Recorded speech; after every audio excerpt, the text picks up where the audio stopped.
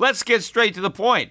You want to grow your portfolio to deal with the rising cost of inflation, to pay off your debt or your mortgage, pretty much anything standing in the way of you and financial freedom, right? Well, with Yahoo Finance, you can get access to the news, data, and tools that you need in order to help you reach that financial freedom. And when it comes to your financial future, you think you've done it all. You've saved, you've researched, you've invested all that you can. And now you need to take those investments to the next level by using what every financial great uses. Yahoo Finance. For more than 25 years, Yahoo Finance has been the brand behind every great investor. They're the #1 finance destination, producing a holistic look at the financial news cycle, including breaking news, original perspectives, analyst ratings, independent research, customizable charts, and so much more. For comprehensive financial news and analysis, visit the brand behind every great investor, yahoofinance.com, the #1 financial destination. That's yahoofinance.com. The Peter Schiff Show. Today marks the 30th anniversary of the 1987 stock market crash. It's hard to believe that it's been 30 years. I still remember where I was when the crash happened and my reaction to it. It happened just after I had graduated from the University of California at Berkeley. I graduated in 1987.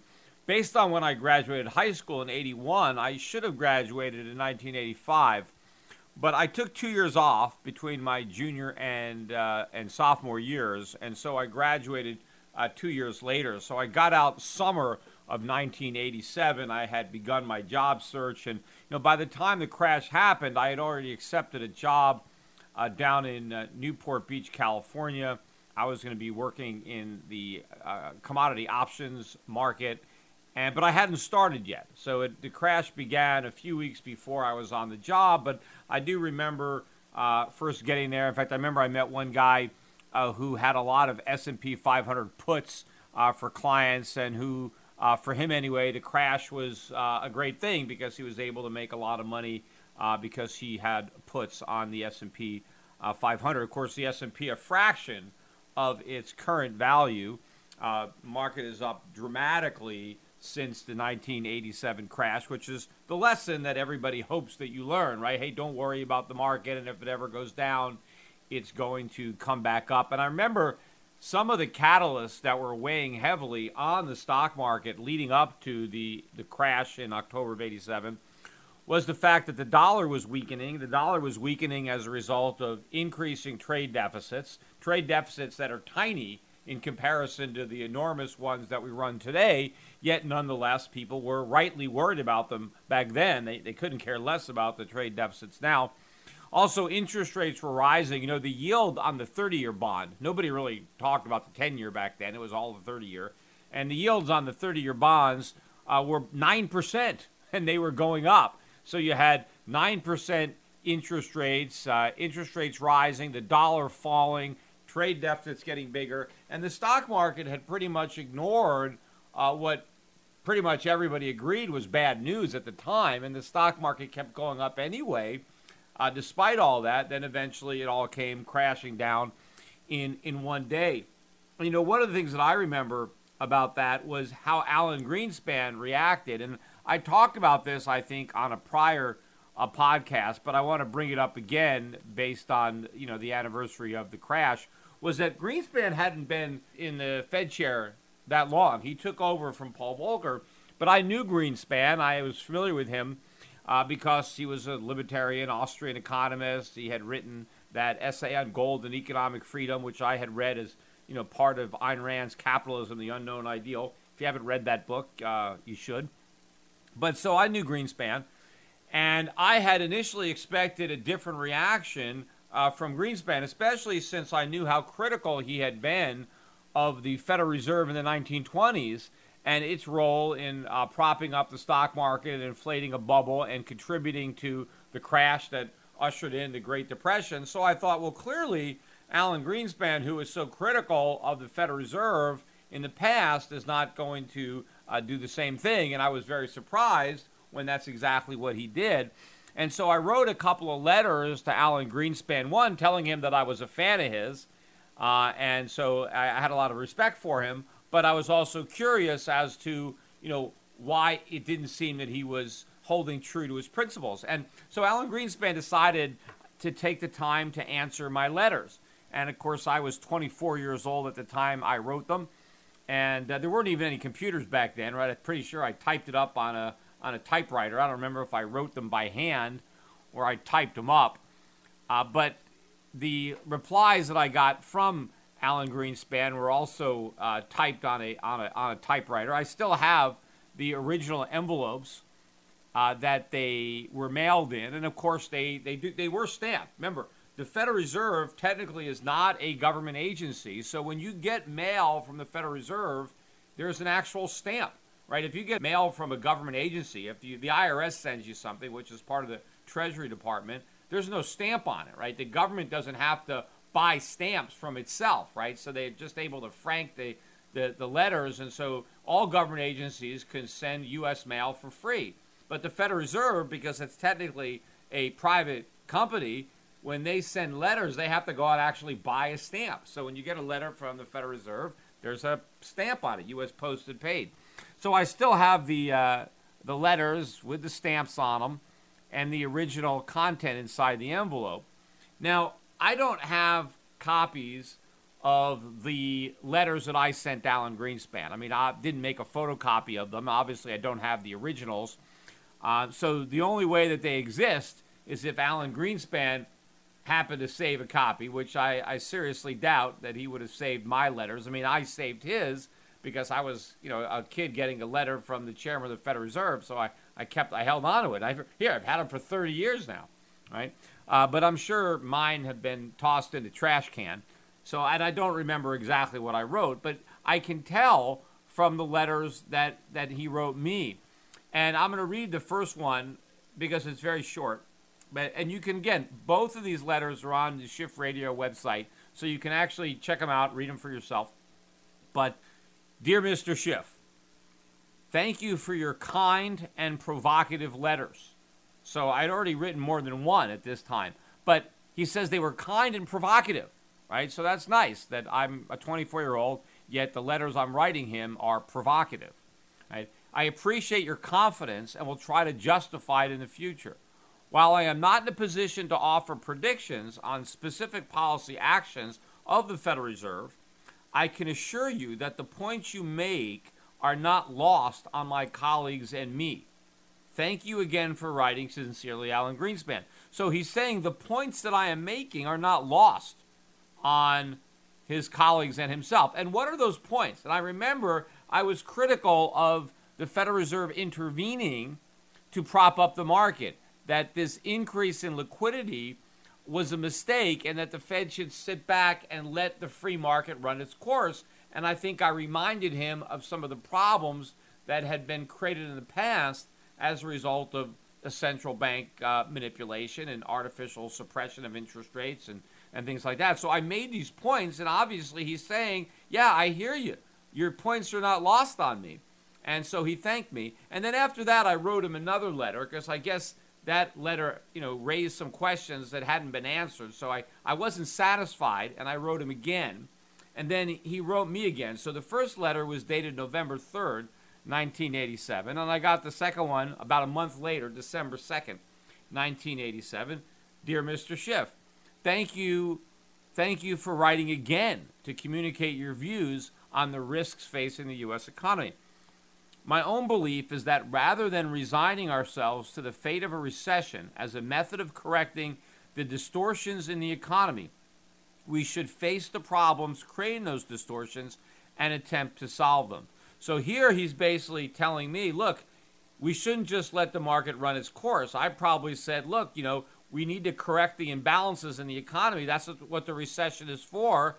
Don't interfere with the process. And he's saying, no, let's interfere. Let's try to second guess the markets. We don't want to sit by and let the recession happen. Let's try to solve the problems using monetary policy, which I think was really the beginning of the mistakes that he would make throughout his tenure.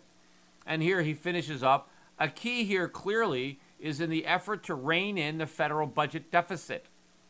It is crucial that Congress move quickly to enact the recent agreement in a manner that provides some assurance that durable deficit reduction has been achieved. Well, obviously, that was a complete failure. Greenspan was hoping to get the deficits under control. Instead, they raged out of control. We now have an over $20 trillion national debt. It was a small fraction of that size. Back then, it was probably less than $2 trillion, and now it's 10 times as big. And I pointed out to Greenspan that if you're worried about the deficits, don't create liquidity. Don't make it easier for the government to finance them. And then this is how he concluded his letter. Meanwhile, it is incumbent upon the Federal Reserve to do what it can to foster financial conditions consistent with sustainable non-inflationary economic growth. Sincerely, Alan Greenspan. But meanwhile, I think that this really set the tone of how he would react, not only to the 87 crash, but all the various problems that happened in the 1990s and the latter part of the 1990s that resulted in the dot-com bubble that crashed in 01, that caused him to inflate a bigger bubble in the housing market and reflate the stock market bubble that crashed in 2008 and the financial crisis that ensued. I bet that Alan Greenspan, if he remembers these letters, probably secretly wishes that he followed my advice, that he did what I told him. I mean, I said, hey, let the market function. And he tried to substitute his own knowledge for the market. He tried to spare the market the short-term pains associated with that correction. And instead, we just printed money and tried to solve the problems through monetary policy. And, of course, we ended up with much bigger problems and enabled the government to run enormous deficits that were concerning Alan Greenspan back in 1987. Well, it was his own actions that enabled those deficits to get bigger and bigger and bigger.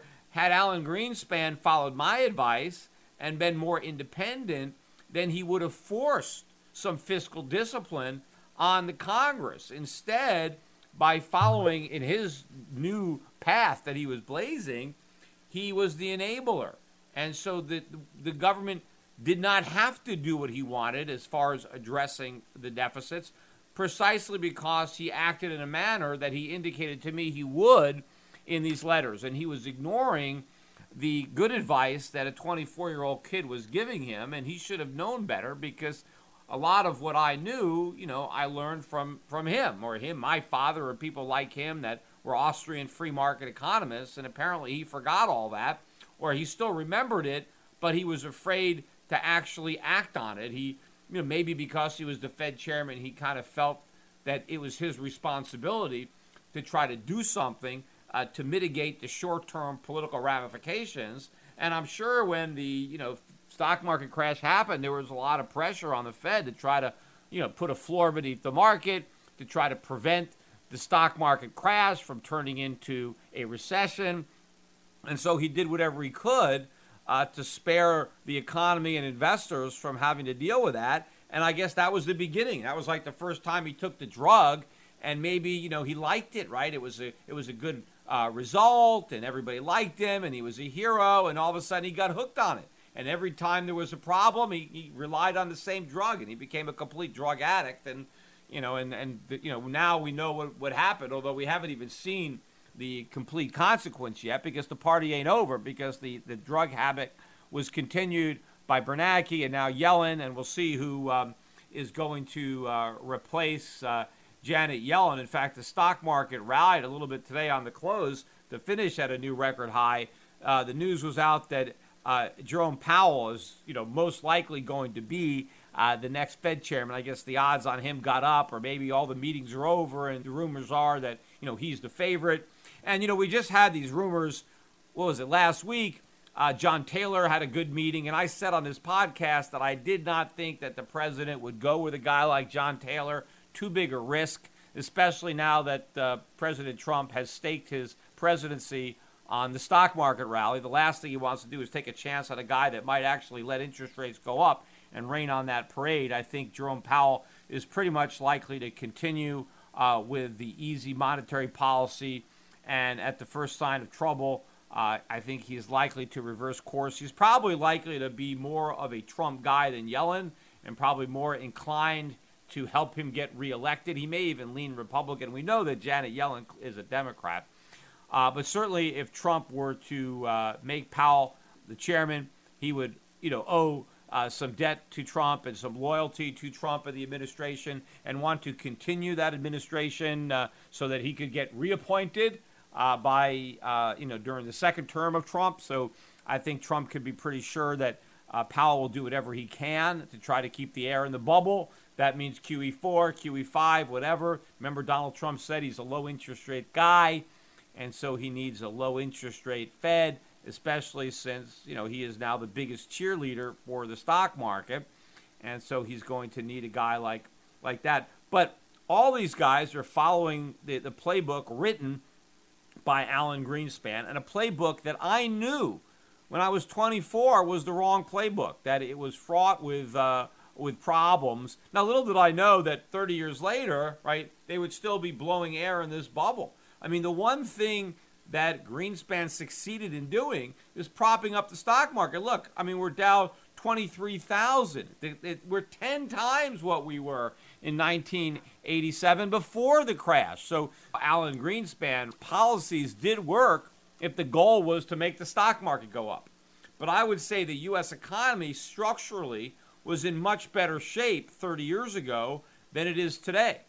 I mean, we had a much better balance of payments. We had much lower debt. We had a healthier economy. We had a higher real standard of living. I mean, yes, we had been in decline. I mean, there are a lot of problems that predate the 87 crash. I mean, we were already on the downhill, but that accelerated. And so we have had a decline in our standard of living as a result of the policies of Alan Greenspan and now the people that have followed in his footsteps, because we've been trying to prop up the markets at all costs, because we've kept interest rates artificially low, because we've truncated recessions and not allowed the markets to correct all the imbalances and fix the problems.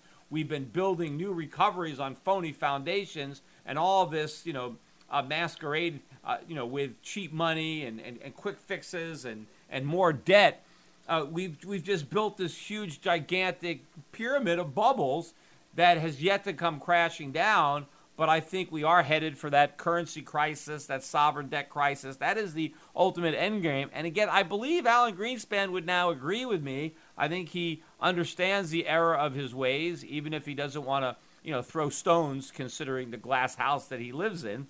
But as I said, I think privately he regrets a lot of what happened. I think he is pretty much on the same page as me as far as where he thinks we're headed. And if he can go back in time, maybe he would give those letters another look and maybe decide for the sake of posterity that he should have taken my advice or really taken his own advice. Because really what my letters were doing back then, I was simply using Greenspan to critique Greenspan. I was introducing the elder Greenspan to his former younger self and trying to see if I could use the younger Greenspan to try to convince the older Greenspan that he should do something different. And I was unsuccessful, but maybe he wished that I had actually been able to accomplish that. Turning to some other news, Donald Trump met with the governor of Puerto Rico today, and I was watching part of their news conference where the president, basically gave his hurricane relief efforts a 10, I guess on a score of 1 to 10. He was a 10, or his administration was a 10 as far as their response. But the interesting part about the meeting was that Trump acknowledged that we're going to have to help Puerto Rico. We're going to give them some grants. We're going to loan them some money. And, of course, what they need is grants. The last thing they need is more loans because they can't even repay the loans that they have already taken. But Donald Trump went out of his way to point out the fact that, look, if we're going to loan Puerto Rico any more money, or if any private investors are going to loan Puerto Rico more money to rebuild, that all that debt is going to have to be senior to any of the debt that already exists, which is pretty much tantamount to saying that debt is worthless, which I've been saying for a long time. But you're talking about over $70 billion of debt. Let's say Puerto Rico has to borrow another $50 to $100 billion. That's all going to be senior. to that 70 billion? I mean, what's the chance that that 70 billion is ever going to get a nickel, right? Pretty much nothing. These bonds are still trading for 30 cents on the dollar. I'm not sure what idiot is willing to pay 30 cents for something that's really not even worth 3 cents. Although I'm not really sure legally how they do this. I mean, I know they have that board that's set up because it's almost like a debtor in possession type financing where the new money borrowed can be senior to the existing debt. But the reality of it is, if Puerto Rico has to borrow another $50 billion to repair the damage from the hurricane, they're not going to be able to repay those loans any more than they can repay the loans they got now. So this whole thing is just like an exercise in futility. It's mental masturbation to think that you're going to loan Puerto Rico another $50 to $100 billion and somehow that the money is going to get paid back. I mean, maybe if it's a 100-year bond and it's interest only or something like that, I don't know. Maybe they can come up with some kind of crazy terms, but there's no way that they'll be able to do it. But I guess the important thing is, hey, let's get the money over there. Maybe Puerto Rico can start rebuilding, but clearly they can't borrow money unless all the new debt can be senior to the existing debt, and then maybe there's a chance that it would get repaid. But I think until you officially wipe that debt off the books, it still might be risky to even make the loans because there's still that unknown out there. And if Puerto Rico has all this debt and they're tied up in court and their creditors are suing, it's going to complicate the rebuilding and it's going to make it more difficult to even service or repay this new debt if the specter of the old debt is still out there, and still hanging around the neck of the island like an albatross. But that debt, I have no idea why people are still buying it. But that really, they need to just restructure that, write it off, and get it done. I don't know how many times Trump has to allude to that fact, but I still read all these articles. I mean, some of these hedge funds are still saying, wow, it'll be terrible for Puerto Rico if they don't repay this debt because they'll never be able to borrow any more money. I mean, yeah, that would actually be a good thing if they didn't borrow more money. It'd be better not to have to repay this. But obviously now they need to borrow money if they're going to rebuild, but they can't possibly borrow money if they have to repay this money they've already borrowed. It's impossible. Nobody would lend them money if they were behind this existing debt. And to think that they can repay all the new money they're going to borrow plus the old debt, it's absolutely ridiculous. So these guys that are still trying to claim that it's in Puerto Rico's interest to repay this debt, I mean, this is such self-serving nonsense. And a lot of these hedge funds, too, they bought the debt for pennies on the dollar anyway. And so, even if they were to get paid in full, it would be a windfall. They'd make a huge profit. Yet they're still arguing with a straight face that that's what the island should do. But I want to talk about the election results down in New Zealand. Those are a lot more interesting. I have an interest in New Zealand. I've been investing in New Zealand stocks for a long time. In fact, the first foreign stocks I really started to buy in the 1990s were in New Zealand. And what attracted me to New Zealand was the major economic reforms that happened under a guy by the name of Roger Douglas, who was actually part of the Labour Party, which was the left-wing party, and still is, or one of the left-wing parties in New Zealand. But New Zealand was basically bankrupted by socialism, big government. In fact, it was the poster child. I mean, it wasn't Scandinavia. I mean, it was New Zealand that everybody touted as being this model of the combination of capitalism and socialism, right? Everybody loved New Zealand from the left. And then they were broke. I mean, the country was completely broke, and it went through a massive collapse. And then they had tremendous free market reforms. I mean, they went from being the most regulated and highly taxed country in the world, or one of the most, to one of the freest countries in the world with the lowest taxes and the fewest regulations. And it really were free market reforms that were ironically led by the left. And in fact, that may have been the reason that they were able to achieve it, was because the impetus came from the left. Had the right tried to do this, the left would have resisted it as though this is heartless, this is cruel. But because the leadership was from the left, obviously the right was going to go along with it. And so it was great. And I thought, this is a great country because the people there know how bad socialism is. They had a belly full of it. It wrecked their economy. They had thrown it up. And now they had gone completely 180. The pendulum had swung dramatically to the other direction, I said, I want to get involved here. I want to invest in this country. And so I started buying a lot of stocks down there. But today, I'm worried about the pendulum going the other way. I mean, it already has. I mean, they're not as good. New Zealand is not as free as it was, because over time, some of these laws have crept back into the economy, and so they've whittled away at some of the achievements that were initially made, because as you get farther and farther away from the crisis, the electorate forgets. And, the call of socialism now is more tempting to a younger generation that really doesn't remember how bad things were before when the socialists wrecked the economy. And they hear stuff about redistributing the wealth, and we have to make New Zealand, the economy has to work for everyone, and capitalism needs to be friendlier, and, we need to raise the minimum wage, and we need this, that, all of a sudden this stuff sounds good again to a bunch of people who don't know any better. And so little by little, you start giving up some of the advances that you've made as far as, becoming more free. But New Zealand has been prosperous, since the financial crisis. They've done very well relative to other OECD nations. But in this most recent election, the National Party lost a couple of seats. They are still the largest party, but they didn't have a majority. And so the Labour Party, together with the Greens, which are even to the left of Labour, right? But even if you add those two parties together, they had fewer seats than National. But then there's another party, the New Zealand First Party, which is a populist party, anti-immigration, also, jack up the minimum wage, New Zealand first, New Zealand for New Zealanders, this kind of stuff.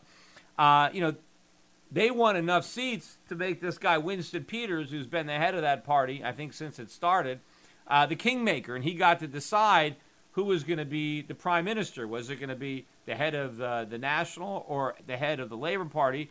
Because whoever he aligned himself with, they would be able to form a government, because they would now have a majority. And so just yesterday, he announced that he had decided to go with the Labour Party, which means this woman, Jacinda Ardern, 37-year-old gal. This is, the youngest, I think, prime minister in New Zealand for more than 150 years. 37 years old. She doesn't even have that much experience, I don't even think, in government. All of a sudden, she's, the head of the entire country. Though it is a small country. There are cities in the United States that are larger than the entire country. So it's almost like being mayor, right, of a large city. But she's the prime minister of the entire country. But I am worried about what this means for the New Zealand dollar, which is down about 2% on the news. One of the things that they want to do is they want to go after the Reserve Bank. The New Zealand Central Bank, they have an inflation goal. Initially, when they first started it, they had to keep inflation below 2%, right? It was one of the first central banks with an inflation ceiling. It wasn't a target. The mandate was to keep inflation below 2%, not to keep it at 2%, but below 2%. They later changed it. There was some political pressure, and they changed it to keep it between 2 and 3. So it went from below 2 to now 2 to 3.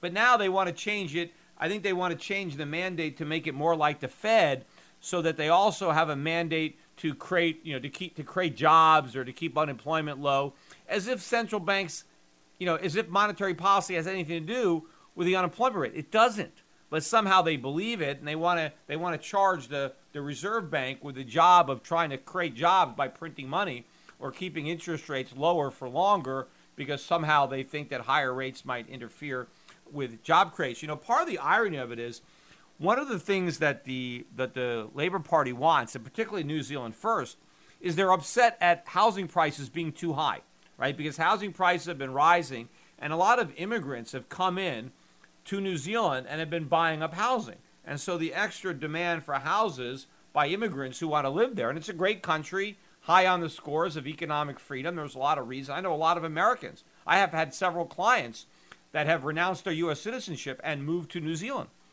And so people want to go there. And so that helps put pressure on housing prices. But one of the reasons that residential housing prices are so high in New Zealand is because interest rates have been too low. They're not as low as they are here or in Europe or Japan, but historically interest rates in New Zealand are very low, relative to their historic averages. And that is one of the reasons that real estate prices are so high. Yet they're objecting to high real estate prices, but what they want is even cheaper money. They want a reserve bank that prints even more money and keeps interest rates even lower. Well, those two goals are at odds with one another. I mean, if they want lower real estate prices, then let the Reserve Bank raise interest rates, and that'll help push prices down. But they don't want that, really. I mean, they just use this because it was good politics. And there's a lot of resentment because there's maybe a lot of people in New Zealand that would like to buy a house, but they can't afford it. And one of the reasons they can't afford it is because, well, they see all these foreigners coming in and buying up houses. So one of the things that they want to do is they want to make it illegal. This is actually what they're talking about. They want to make it illegal for foreigners to buy New Zealand real estate. At least the way I've read about it, it's houses that are already built. I mean, maybe you could buy raw land and build your own house, but you can't buy a house that's already been completed.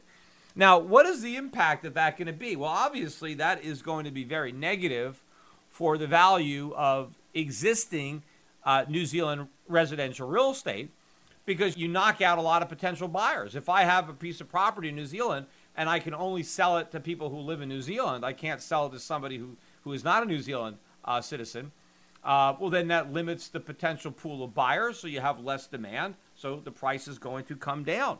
Now, the ironic thing about it is high real estate prices help create additional supply, right? Because if real estate prices are high relative to the cost of construction and the price of land, then more people are going to build houses because there's profit there. But if by making it so foreigners can't buy, if the price of real estate goes down to the point where, hey, you can't even construct real estate profitably anymore because maybe the prices go down to the point where the cost of the land and the raw materials now exceeds what you can sell the house for. Now there's no more new construction. You screwed up the construction industry, but now you're also not going to have additional houses that people that live in New Zealand might be able to buy. So it's going to backfire. And of course, what might happen is a lot of people who might have otherwise bought houses will just rent them, right? If you're not a New Zealand citizen, if it's illegal to buy a house, well, you can rent a house. So maybe you're going to rent the house that you would have bought. That still means that the house is not on the market for a New Zealander to buy because it's been rented by a foreigner. But meanwhile, real estate prices have fallen based on the fact that foreigners could no longer buy the real estate. So this is all this kind of stuff is going to backfire. And then I read, too, that they want to spend government money building houses and sell them cheaply to New Zealanders, which sounds like a disaster of a program. I mean, why would you want to limit private construction and then have the government, take tax money to build houses? I mean, those are going to be some overpriced houses, and they're not going to have as good quality as the ones that would be built privately. So you're going to have crappier homes that are more expensive. And what? Then you're going to sell them at a discount to New Zealanders? I mean, this is all some kind of a socialist policy that doesn't sound like it's going to work. Meanwhile, they're going to jack up the minimum wage. I mean, we know they're going to do that. In fact, the New Zealand First Party wants a $20 an hour minimum wage, 20 New Zealand dollars. And the New Zealand dollar is worth about 70 cents or so. So it's not like 20 US dollars, but it's a lot of money. And it's right now, I think the minimum wage is 14 and a half or 15 and a quarter, something like that. It's still a pretty decent minimum wage. In fact, New Zealand at least has like a training wage for workers. I think if you're younger or for the first year, you can get a lower minimum wage. So at least they acknowledge that if you're 16, 17 years old or you're just starting out, there's still a minimum wage, but it's not quite as high as the official minimum wage or the adult minimum wage. But obviously, when they start raising the minimum wage, it is going to create a problem in the labor market. In fact, not only do they want to raise the minimum wage, but they want to increase the amount of money. There's a mandatory paid maternity leave in New Zealand, and they want to greatly expand how long, if you're an employer and one of your employees has a baby, they want to expand the period of time in which you have to pay your employee even though they're not working, right? So then you got to pay the employee who's not working, and then you got to hire a substitute employee to do that person's job, and then you got to train that person and pay that person until the person who decided to have a baby wants to come back, in which case you got to give them the job back, and you got to, I guess, get rid of the person that you hired temporarily, even though you spent some money or time training them. Now, maybe you could use them someplace else, or hey, maybe one of your other workers is having a baby, and you can, instead of firing him, you can shift him over and he could substitute for the other employee. But, all this is going to accelerate the trend of automation in New Zealand. My largest investment that I have personally in New Zealand is in a restaurant company down there. I started buying the stock over 20 years ago. And this is, a perfect example of the success of long-term investing because, even 10 years after I started buying the stock, it was worth less than what I had paid. So I had bought it as an out-of-favor stock, undervalued. Now it's worth almost 10 times what I paid for it. So it's had a huge run since bottoming out in 2008. But I've held on to it. And, I think now every 3 or 4 years, the dividends I get equal my entire investment in the company, which I made again in the late 1990s. So I've gotten my money back many, many times over. Yet I still have this position that's worth a couple $1 million. So it's been a successful investment for me. There's still a lot of my clients that own the stock, even though they've owned it for 10, 20 years, and I've never really had a reason to sell it. I mean, things like this make me nervous about it. But I know that they've already started experimenting with kiosks, right, where people can go in and order from a kiosk and not have to use a human being. And to the extent that they really jack up the minimum wage, that's exactly what they're going to end up doing. More and more of their restaurants are going to get automated, and they won't have to use as much of the overpriced labor. And, of course, these machines don't have babies, so you don't have to pay them when they're not there. I mean, they're always there. They're always working. They don't make mistakes. They don't get sick. They don't sue you. You don't have to worry about sexual harassment or discrimination. Right? You just have to maintain them and replace them eventually if they wear out. But the more expensive the government makes labor, the cheaper it makes replacing it with a labor-saving device because you increase the return. Because when you make an upfront investment in a machine, what is the return? The return is the wages you don't have to pay in the future. And so the higher the wage you're required to pay, the bigger the return on the investment. And, you always have to measure the upfront cost of the machine versus the future savings by not having to hire anybody. So the cost is what it is. And the more you save by not hiring people, the better the return on the investment. And, obviously, if there was no minimum wage, it might mean that labor was a good deal and there was no return on the investment. It wouldn't make any sense to automate. But when the government artificially increases the cost of hiring people, then it artificially increases the return to making an investment so that you don't have to hire people. So I think that is going to continue to go on, and it may end up benefiting the company I own because they have the economies of scale. They're a major franchisee. They have a lot of restaurants.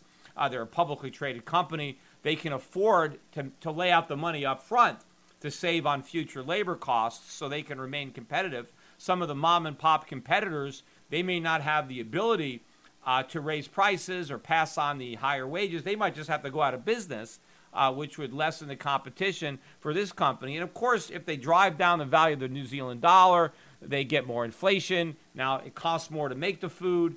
Imports are more expensive. So there could be a lot of problems. I'm hoping that this coalition doesn't last too long, that they don't do too much damage before they change government again. But it just shows you that the dangers of democracy. This is what happens when people vote. They don't understand economics. They don't understand history. And now the country is being led by a 37-year-old. How much experience does this young woman have? Has she run any businesses? What does she actually know? I think the people are really taking a chance, and they're, on screwing up a good thing, right? They got a good thing going in New Zealand. Is it perfect? No, right?